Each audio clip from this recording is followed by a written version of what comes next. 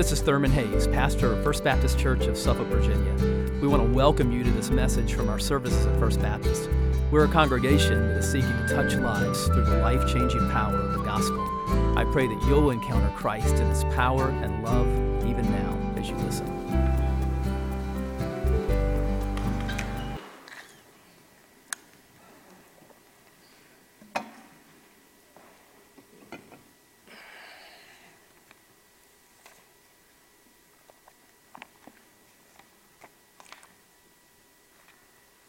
Better is one day in his courts than 1,000 elsewhere. You know, I was talking to the praise team earlier about that song, and it's one of those songs that you sing it, you think afterward, do I really mean that? Do we really believe that it would really be better to be in his courts than in the 1,000 other elsewheres that we spend our time? I would like to think for many of us that would be the case. But I think as we reflect this morning and we look at God's Word, we're going to see that sometimes our life doesn't line up with that. We become a little bit too content in the elsewheres, and we fail to see the beauty of his courts, to look expectantly towards it. Going to be in Matthew 25 this morning, verse 1 through 13. You know, the last few months, back in December, we celebrated the birth of Christ. This past Sunday, we celebrated Christ's resurrection. And here's what we're going to think about today, is are you ready for his return? Either him coming back to meet us, or if you were to leave this earth today, would you be ready to meet him? Matthew 25, verse 1 says this: Then the kingdom of heaven will be like 10 virgins who took their lamps and went to meet the bridegroom. 5 of them were foolish, and 5 were wise. For when the foolish took their lamps, they took no oil with them, but the wise took flasks of oil with their lamps. As the bridegroom was delayed, they all became drowsy and slept, but at midnight there was a cry, "Here is the bridegroom, come out to meet him." Then all those virgins rose and trimmed their lamps, and the foolish said to the wise, "Give us some of your oil, for our lamps are going out." The wise answered, saying, "Since there will not be enough for us and for you, go rather to the dealers and buy for yourselves." And while they were going to buy, the bridegroom came, and those who were ready went in with him to the marriage feast, and the door was shut. Afterward, the other virgins came also, saying, "Lord, Lord, open to us." But he answered, "Truly I say to you, I do not know you.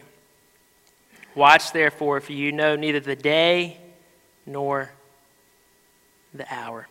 Let's pray. Father God, as we have gathered here together today, first off, we come empty in ourselves. None of us in this room, Father, is worthy. None of us in this room could do anything to make ourselves right with you. But we understand, Lord, that you have provided us a way to be right with you, and that way is through you, Jesus. And Jesus, we do believe that one day you will return. And Father, my prayer is this morning for myself and every single other person in the room, that you would make it abundantly clear the need to be ready. That being right with you is not something to push off, but it's something to deal with directly. Convict where conviction is needed, cut deep where cutting deep is needed, challenge where challenge is needed, and just humble us, Lord. Keep us humble before you. And we pray these things in your name. Amen. I was thinking back this past week, many of you may remember back in August of 2020, it was when we had a tropical storm that was coming up through our area, and it was The night of August 3rd, the storm had kind of begun to come through, and I remember watching the weather forecast, and they said there was going to be an increased threat of tornadoes in the overnight hours. And so I can remember Brittany and I, and Karis was only a few months old. We were living over here in the old elementary school, and we were in a room with these huge windows and said, I don't want to be in that room if a tornado comes through. So I said, Brittany, I'm going to get my phone. I'm going to turn the alarm all the way up so that if a storm does come, they said there was a threat, but if that threat came to fruit, I wanted to know. Now, as you remember, at about 3:15 in the morning on August 4th, those warnings did start blaring through. And of course, we had a couple of those tornadoes that came right through our downtown area, literally within only a few hundred yards of where we're sitting right now.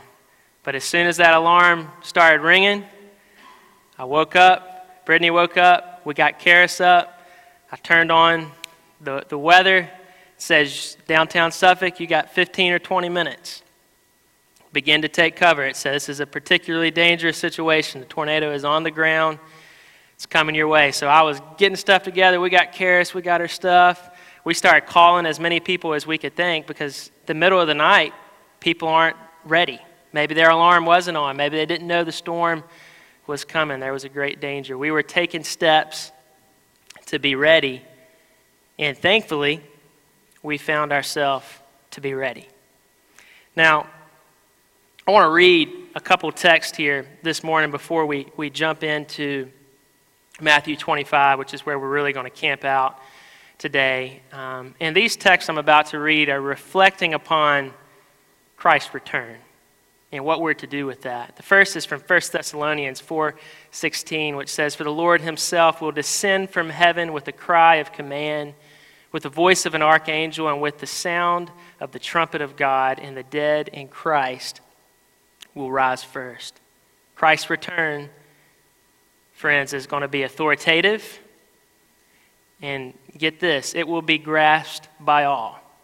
There will be no denial. There will be no passing it over. Everyone will know who he is upon his return. The next text that I would like us to read is from Matthew. And this is from Matthew 25:31 through 34. It says, When the Son of Man comes in his glory and all the angels with him, then he will sit on his glorious throne. Before him will be gathered all the nations. He will separate people one from another as a shepherd separates the sheep from the goats. And he will place the sheep on his right, but the goats on the left. Then the king will say to those on his right, Come, you who are blessed by my Father. Inherit the kingdom prepared for you from the foundation of the world. But then verse 41, Then he will say to those on his left, Depart from me, you cursed, into the eternal fire prepared for the devil and his angels. Christ's return is going to also be definitive. When he returns, those that are in him will be brought near to him for refuge. Those that denied Christ will be cast away into darkness. There will be no second chances. It will be definitive. He will come back as righteous judge. And here's the last one to consider here this morning is Matthew 24:44. This is simple. This is our focus really for this morning. Therefore, you also must be ready, for the Son of Man is coming at an hour you do not expect. That's what it simply gets down to this morning. Are you ready? If Christ Jesus were to return today, would we be ready for his return? Or, God forbid, if any of us in this room were to leave this earth today and come face to face with Jesus Christ, would we be ready to meet him? You know, as I began thinking about this past week, I also began thinking, if Christ were to return today, what would he find us doing? What would he find our lives consumed with? I would like to think for many of us he would find us growing in him, faithful to him, seeking to love others and be sacrificial in the way we live, selfless, humble, about his kingdom work, making disciples, living to his glory. But if we were to be honest with ourselves, I think far too often we would probably find otherwise. I fear for far too many of us, we would be found within the weeds of the culture that we live in. Maybe it would be found spending one of the 3+ hours we spend every day in front of a TV on average. Maybe the 4+ hours we spend in front of our phones each day. And as I was studying that, I work with teenagers a lot. For some teenagers, we see anywhere between 6 to 8 hours spent in front of a screen all day, mindlessly scrolling on social media, not engaged. Perhaps he might find us in the enslavement to the approval of others, trying to impress the next person, trying to get the next big gain, the next dollar, finding validation that will hopefully make us ourselves feel as if we truly belong. Maybe he'd find us knee-deep in the elements of leisure that we enjoy, sports, hobbies, vacation. Maybe we haven't understood the fact that much of that we've allowed to kind of become religion in our life, treating it either as the ticket to the best future for our kids, or maybe just simply the escape from the way of the world which bears down upon us. And here's what's happening far too often. We're chasing after satisfaction in the temporal instead of deepening our foundation in dependence upon the eternal. Now, we're reaping what we sow. How do we know that? You can look around. The elements of mental illness, depression, anxiety, suicide, substance abuse, addictions, all on the rise. COVID made that even more exasperated. As we became more removed from society and people closed themselves in, we saw those things begin to rise as well. And all along, what we're seeing is commitment within the local church, spiritual growth, discipleship, just simple decency, meekness, humility, lasting fruit, fading away.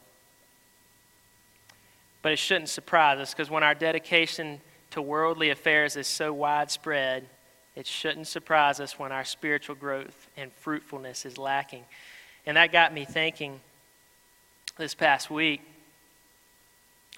could it be that the way we spend our time and energy would find Christ's return more of a shocking interruption rather than an expected reward? If we were honest with ourselves, the way we live our life, it would probably, for many of us, be more of a shocking interruption instead of an expected reward that we can truly look forward to. And that leads us to this morning's text, which I really think is a great picture of how we can kind of work through what we just talked about. There's going to be some keys that I think we can see this morning to what does it look like to live ready for Christ's return. First one will be is living with the expectation of his coming. First we got to expect he's coming, right? It can't just be something we stumble into. There's got to be expectation. We'll see about preparation for his coming. Just like in that instance back in 2020 when I had to take preparations for when that storm was coming through, we today need to be taking preparations to have our eyes fixed upon the Lord. The third thing we'll see is we'll kind of look at the mobilization upon his coming. When he returns, what will that look like? And we will see the definitive nature of that moment of mobilization. There won't be any wishy-washiness. He will come back in a sudden, and as I mentioned, you either know him or you won't. And then the final one we'll see is the consummation after his coming. That meaning, once he comes, what is to be within the future? We'll see the fact that those that are found to truly be in Christ will be with him in that great banquet for eternity, worshiping and praising him and being reunited with the one that we were made in the image of, meant to glorify. And we'll see those that will be standing at the door knocking. Hey, but let me in too. Don't you remember me? I lived a pretty good moral life. I went to church a lot of times. He'll say, I never knew you. So we're going to see this morning, I really think the key is to understanding what does it look like to be ready? Now, the first thing that we'll see here is the expectation. Now, looking at Matthew 25, which we read a few minutes ago, this is a parable. You know, I love reading these accounts of Jesus' parables because I'm an illustrative mind. I don't know if you guys are, but I like when someone's teaching me a lesson to use an example or a story. And in simple form, like that's kind of what a parable is, right? He's using something that is truly a story that would connect with the people he's talking to make a transformational point. And that's what we see is happening here. And in this instance, what we see him using is the example of a wedding. Now, mind you, a wedding, a first century Jewish wedding would not be like a wedding we would consider today, right? It's not just like, hey, let's get engaged and then we'll get married at some point. You'd have the fathers coming together to arrange the marriage. Then there would be what would be known as a betrothal stage, where at that point they would enter into a legal binding commitment that was not meant to be broken. And then what would the husband go off to do? He would go off to prepare, right? Get the house in order, get his money in order, and then once the house was in order, what was he going to do? Who was he coming for? He's coming for his bride. And when he comes for his bride, oftentimes that would happen within the night. You'll see reference here to lanterns that are being used, or it could be like a torch, and there would be a great wedding party. You can think about the ones that we're talking about here, these 10 virgins kind of being, or like bridesmaids. And the groomsmen, they would all come together, and then they would walk back to this place that had been prepared. There would be a celebration that would take place. Sometimes that could last a number of days, maybe even up towards a week. And then after that, that would be the wedding banquet. Then you would see the consummation of the marriage. This here, though, is talking about that period between the betrothal and the marriage banquet, right? Showing the awaiting of the groom to come and seeing whether or not the bride is ready. And that's what it gets down to today. And really, when we think about this first verse here, when it comes to the expectation, you see here, first, you got to know Jesus. You know, just as in first century Jewish life, you know, you couldn't have the marriage until you have the betrothal, right?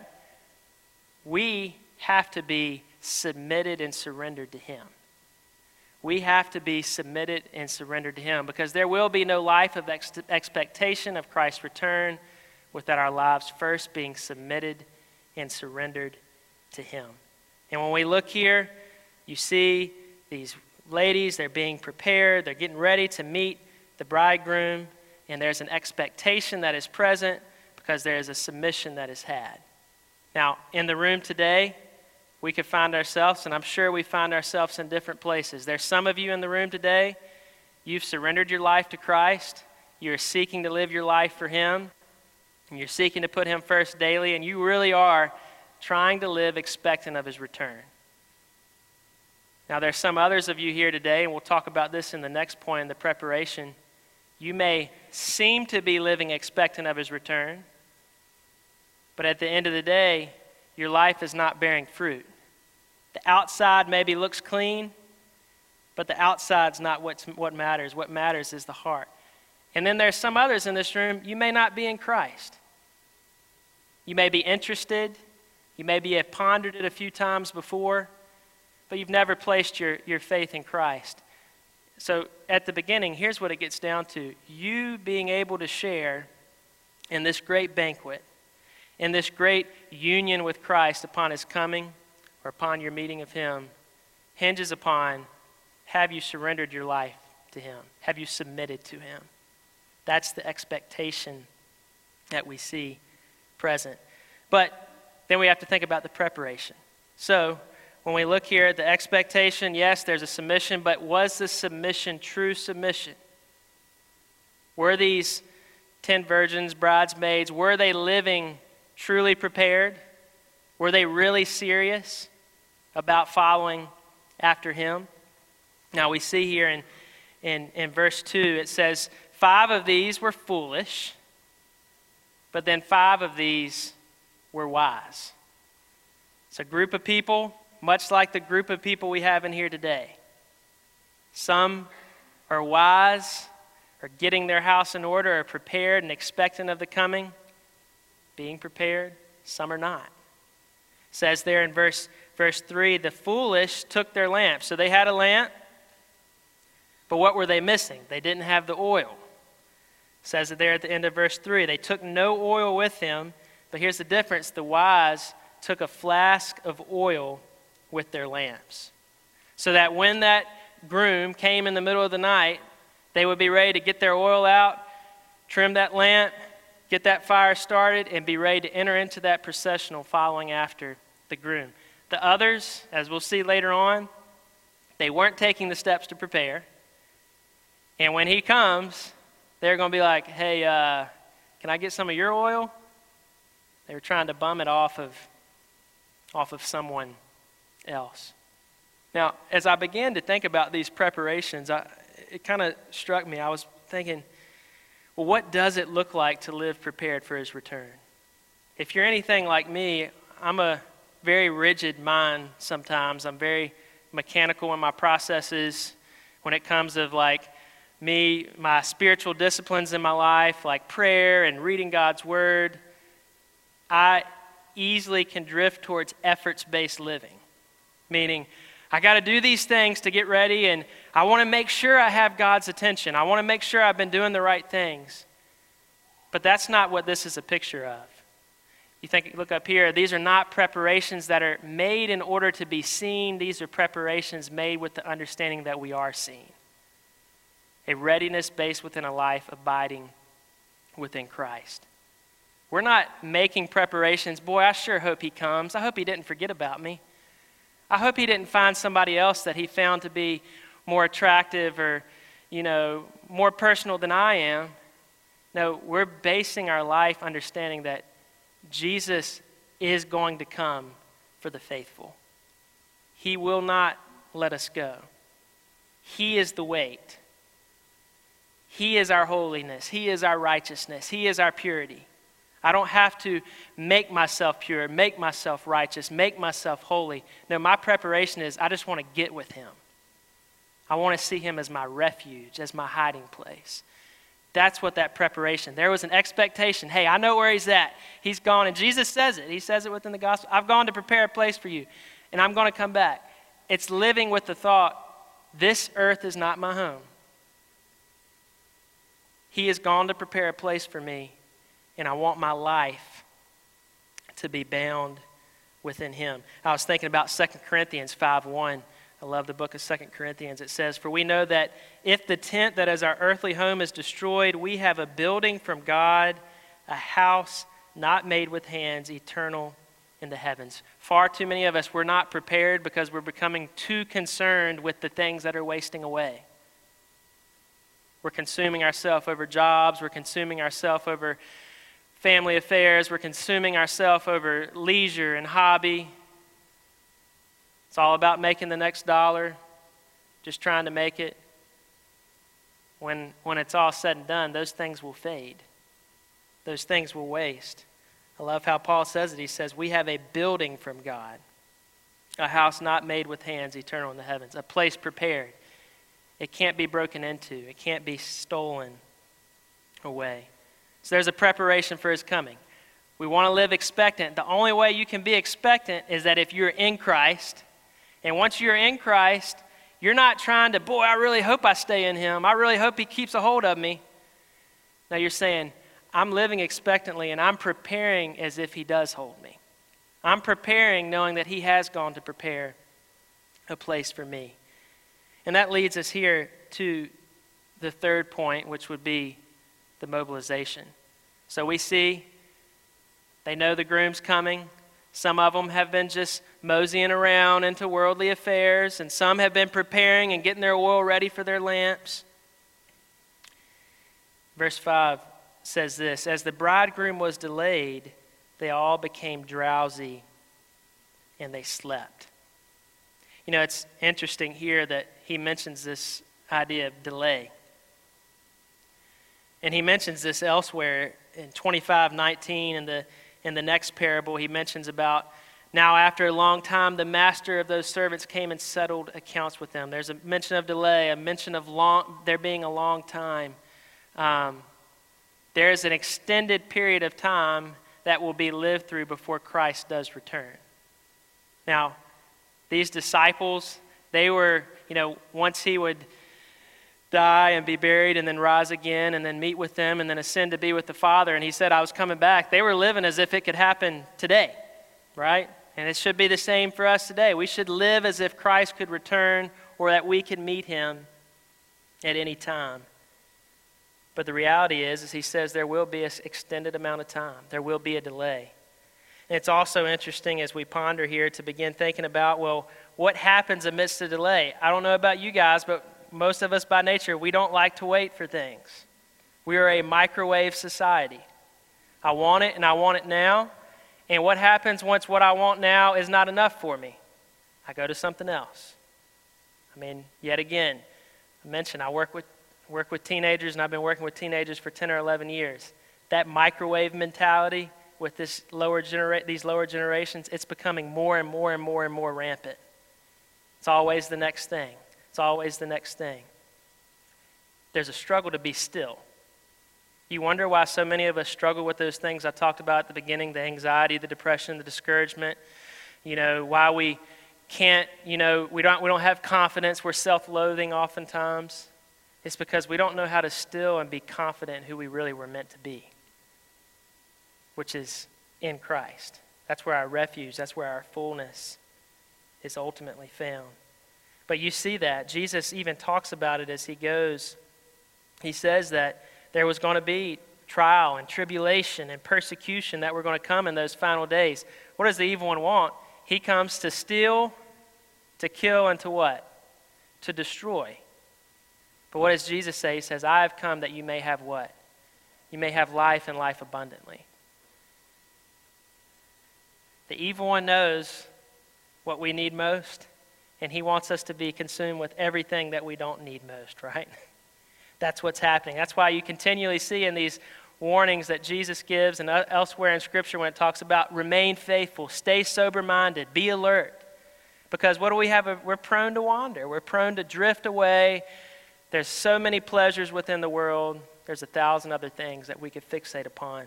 But there's one thing that leads to life. He talks about, as verse 5 continues, they all became drowsy and slept. This kind of shows a picture of the normal rhythms of life. Now, obviously, the wise ones were able to sleep with confidence, knowing that they would be ready. The ones that were foolish, they were just going to be caught within the rhythm. They would be caught off guard, right? Says, it's even like is referenced in the chapter before, Matthew 24:38 through 42. It talks about when judgment came in the days of Noah. Says, for as in the days before the flood, they were eating and drinking, marrying, giving in marriage until the day when Noah entered the ark, and they were unaware until the flood came and swept them all away. So will be the coming of the Son of Man. The 2 men will be in the field, one will be taken, one left. 2 women will be grinding at the mill, one will be taken, one left. Therefore, stay awake, for you do not know on what day your Lord is coming. All of us have rhythms in life. Some of us are owned by them. You look up here, those found upon his return, fixed within the rhythms of the flesh, will be shockingly exposed and empty-handed, while those found consumed within the rhythms of his grace will be thrillingly welcomed and eternally kept. If we're defined by the rhythms of the flesh, it is going to be, like I mentioned at the beginning, it's going to be a shocking, rude awakening for us upon his return, because we would have been consumed with everything but him. But if we've been living in surrender before him, let me get this straight. We're not going to be perfect. We are broken, but we can understand who makes us perfect. Jesus does. If we're keeping our eyes on him, there's going to be a thrilling welcoming that will happen.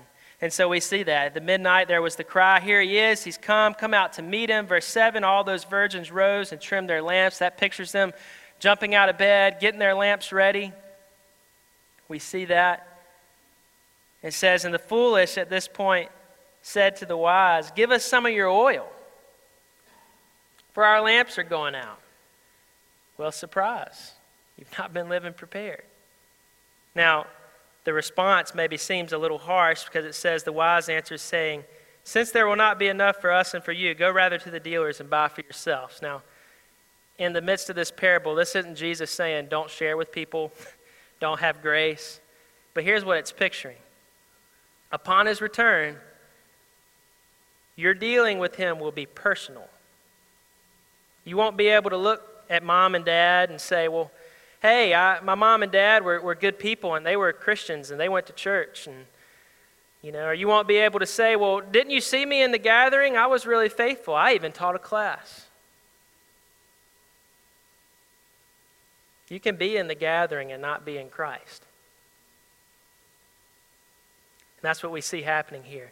It's not going to be like, I was telling the kids upstairs this morning, it's not going to be like when you don't study for a test and you get to school and you're like, oh man, I forgot to study.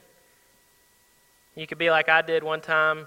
I was really bad. I cheated in my computer class and I felt really bad about it, and I went and told my mom, and she made me go tell the teacher I never cheated again. But you can't cheat, right? There's no mooching here.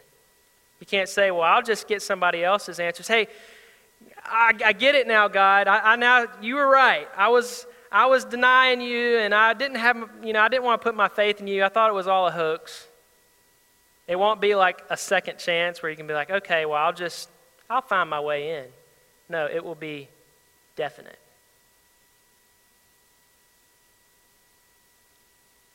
You don't pass the test apart from Christ. He says it, I'm the way, I'm the truth, I'm the life. He says, I'm the bread of life. He says, I'm the living water. He says, I am the door. I am the good shepherd. He is the way.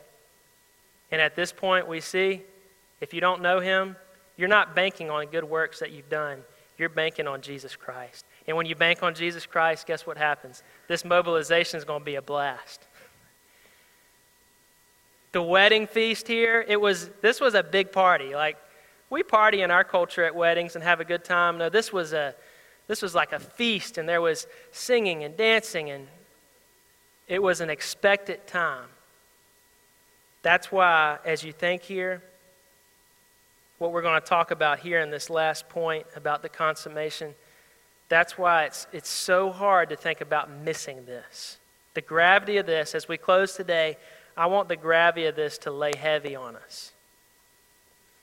Verse 10 tells us, and while they were going to buy, the bridegroom came, and those who were ready went in with him to the marriage feast, and the door was shut. Afterward, the other virgins came also, saying, Lord, Lord, open to us. But he answered, truly I say to you, I don't know you.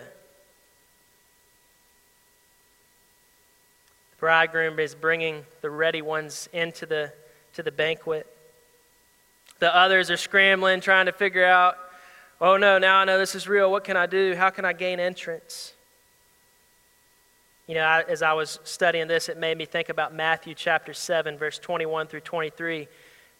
Jesus says in his Sermon on the Mount, not everyone who says to me, Lord, Lord, will enter the kingdom of heaven, but the one who does the will of my Father who is in heaven. On that day, many will say to me, Lord, Lord, did we not prophesy in your name, cast out demons in your name, do many mighty works in your name? And then I will declare to them, I never knew you. Depart from me, you workers of lawlessness. Oof.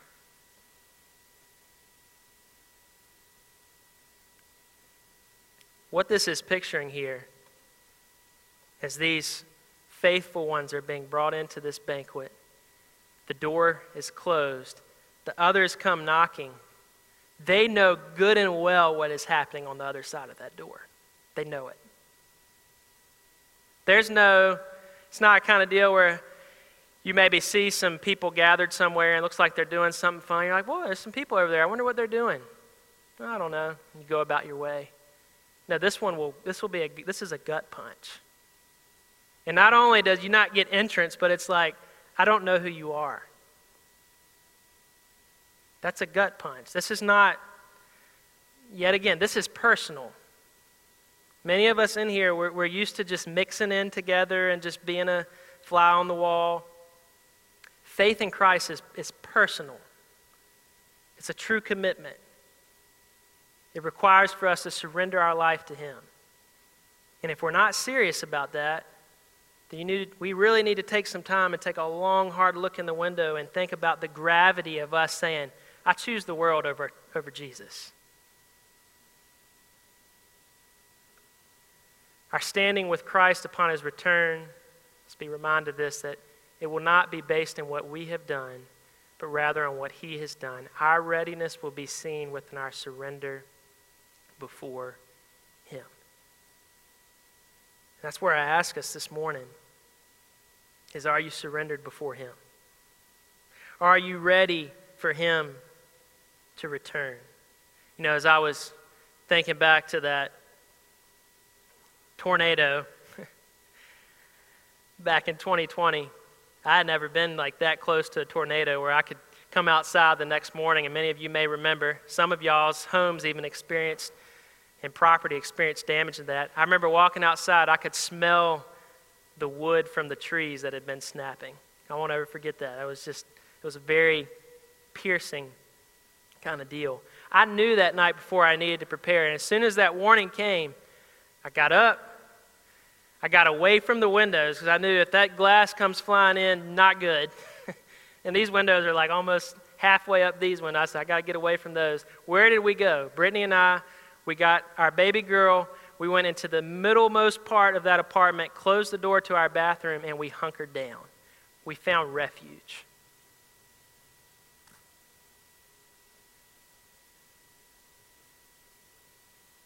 You know, I fear that far too often we allow ourselves to be discipled under the pace and the lights of culture rather than in the stillness and refuge of God's grace.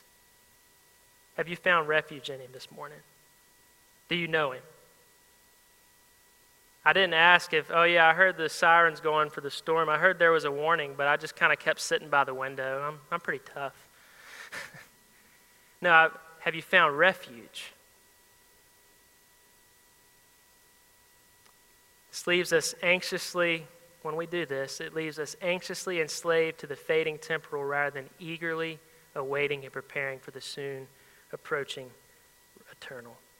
Friends, are we ready for Jesus' return, or are we more concerned with getting that next raise, perhaps, or maybe moving up the ladder at work? So are we ready for Jesus to return, or are we more concerned with binging that next television show or consuming ourselves with the talking heads of network news? Are we ready for Jesus to return, or are we more concerned with spending hours scrolling on social media and yearning for approval of our peers? Are we ready for Jesus to return, or are we too in love with the temporal and earthly kingdom to ever take time to consider his heavenly and eternal kingdom? Now is the time for repentance. The door is open right now. The door is open. Jesus is the door. But we just saw that door is not eternally open, right? There's going to come a time where the door will shut. And you will either know him or you won't. Some of you in the room this morning, you are playing games. You're sitting in these pews every single week.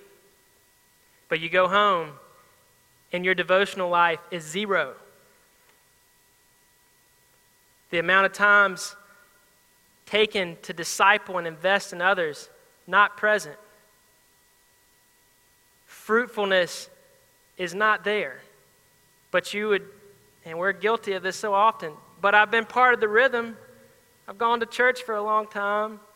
I know a lot about God. The demons know a lot about God, and they shudder. And here we are going on flippantly and casually through life. All of us can be guilty in that in some ways. None of us are perfect, but some of us are bound to it.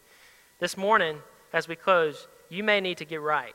You may need to repent and give your life to him. Some others in here, you've never given your life. You're not playing games. You've never entered the arena.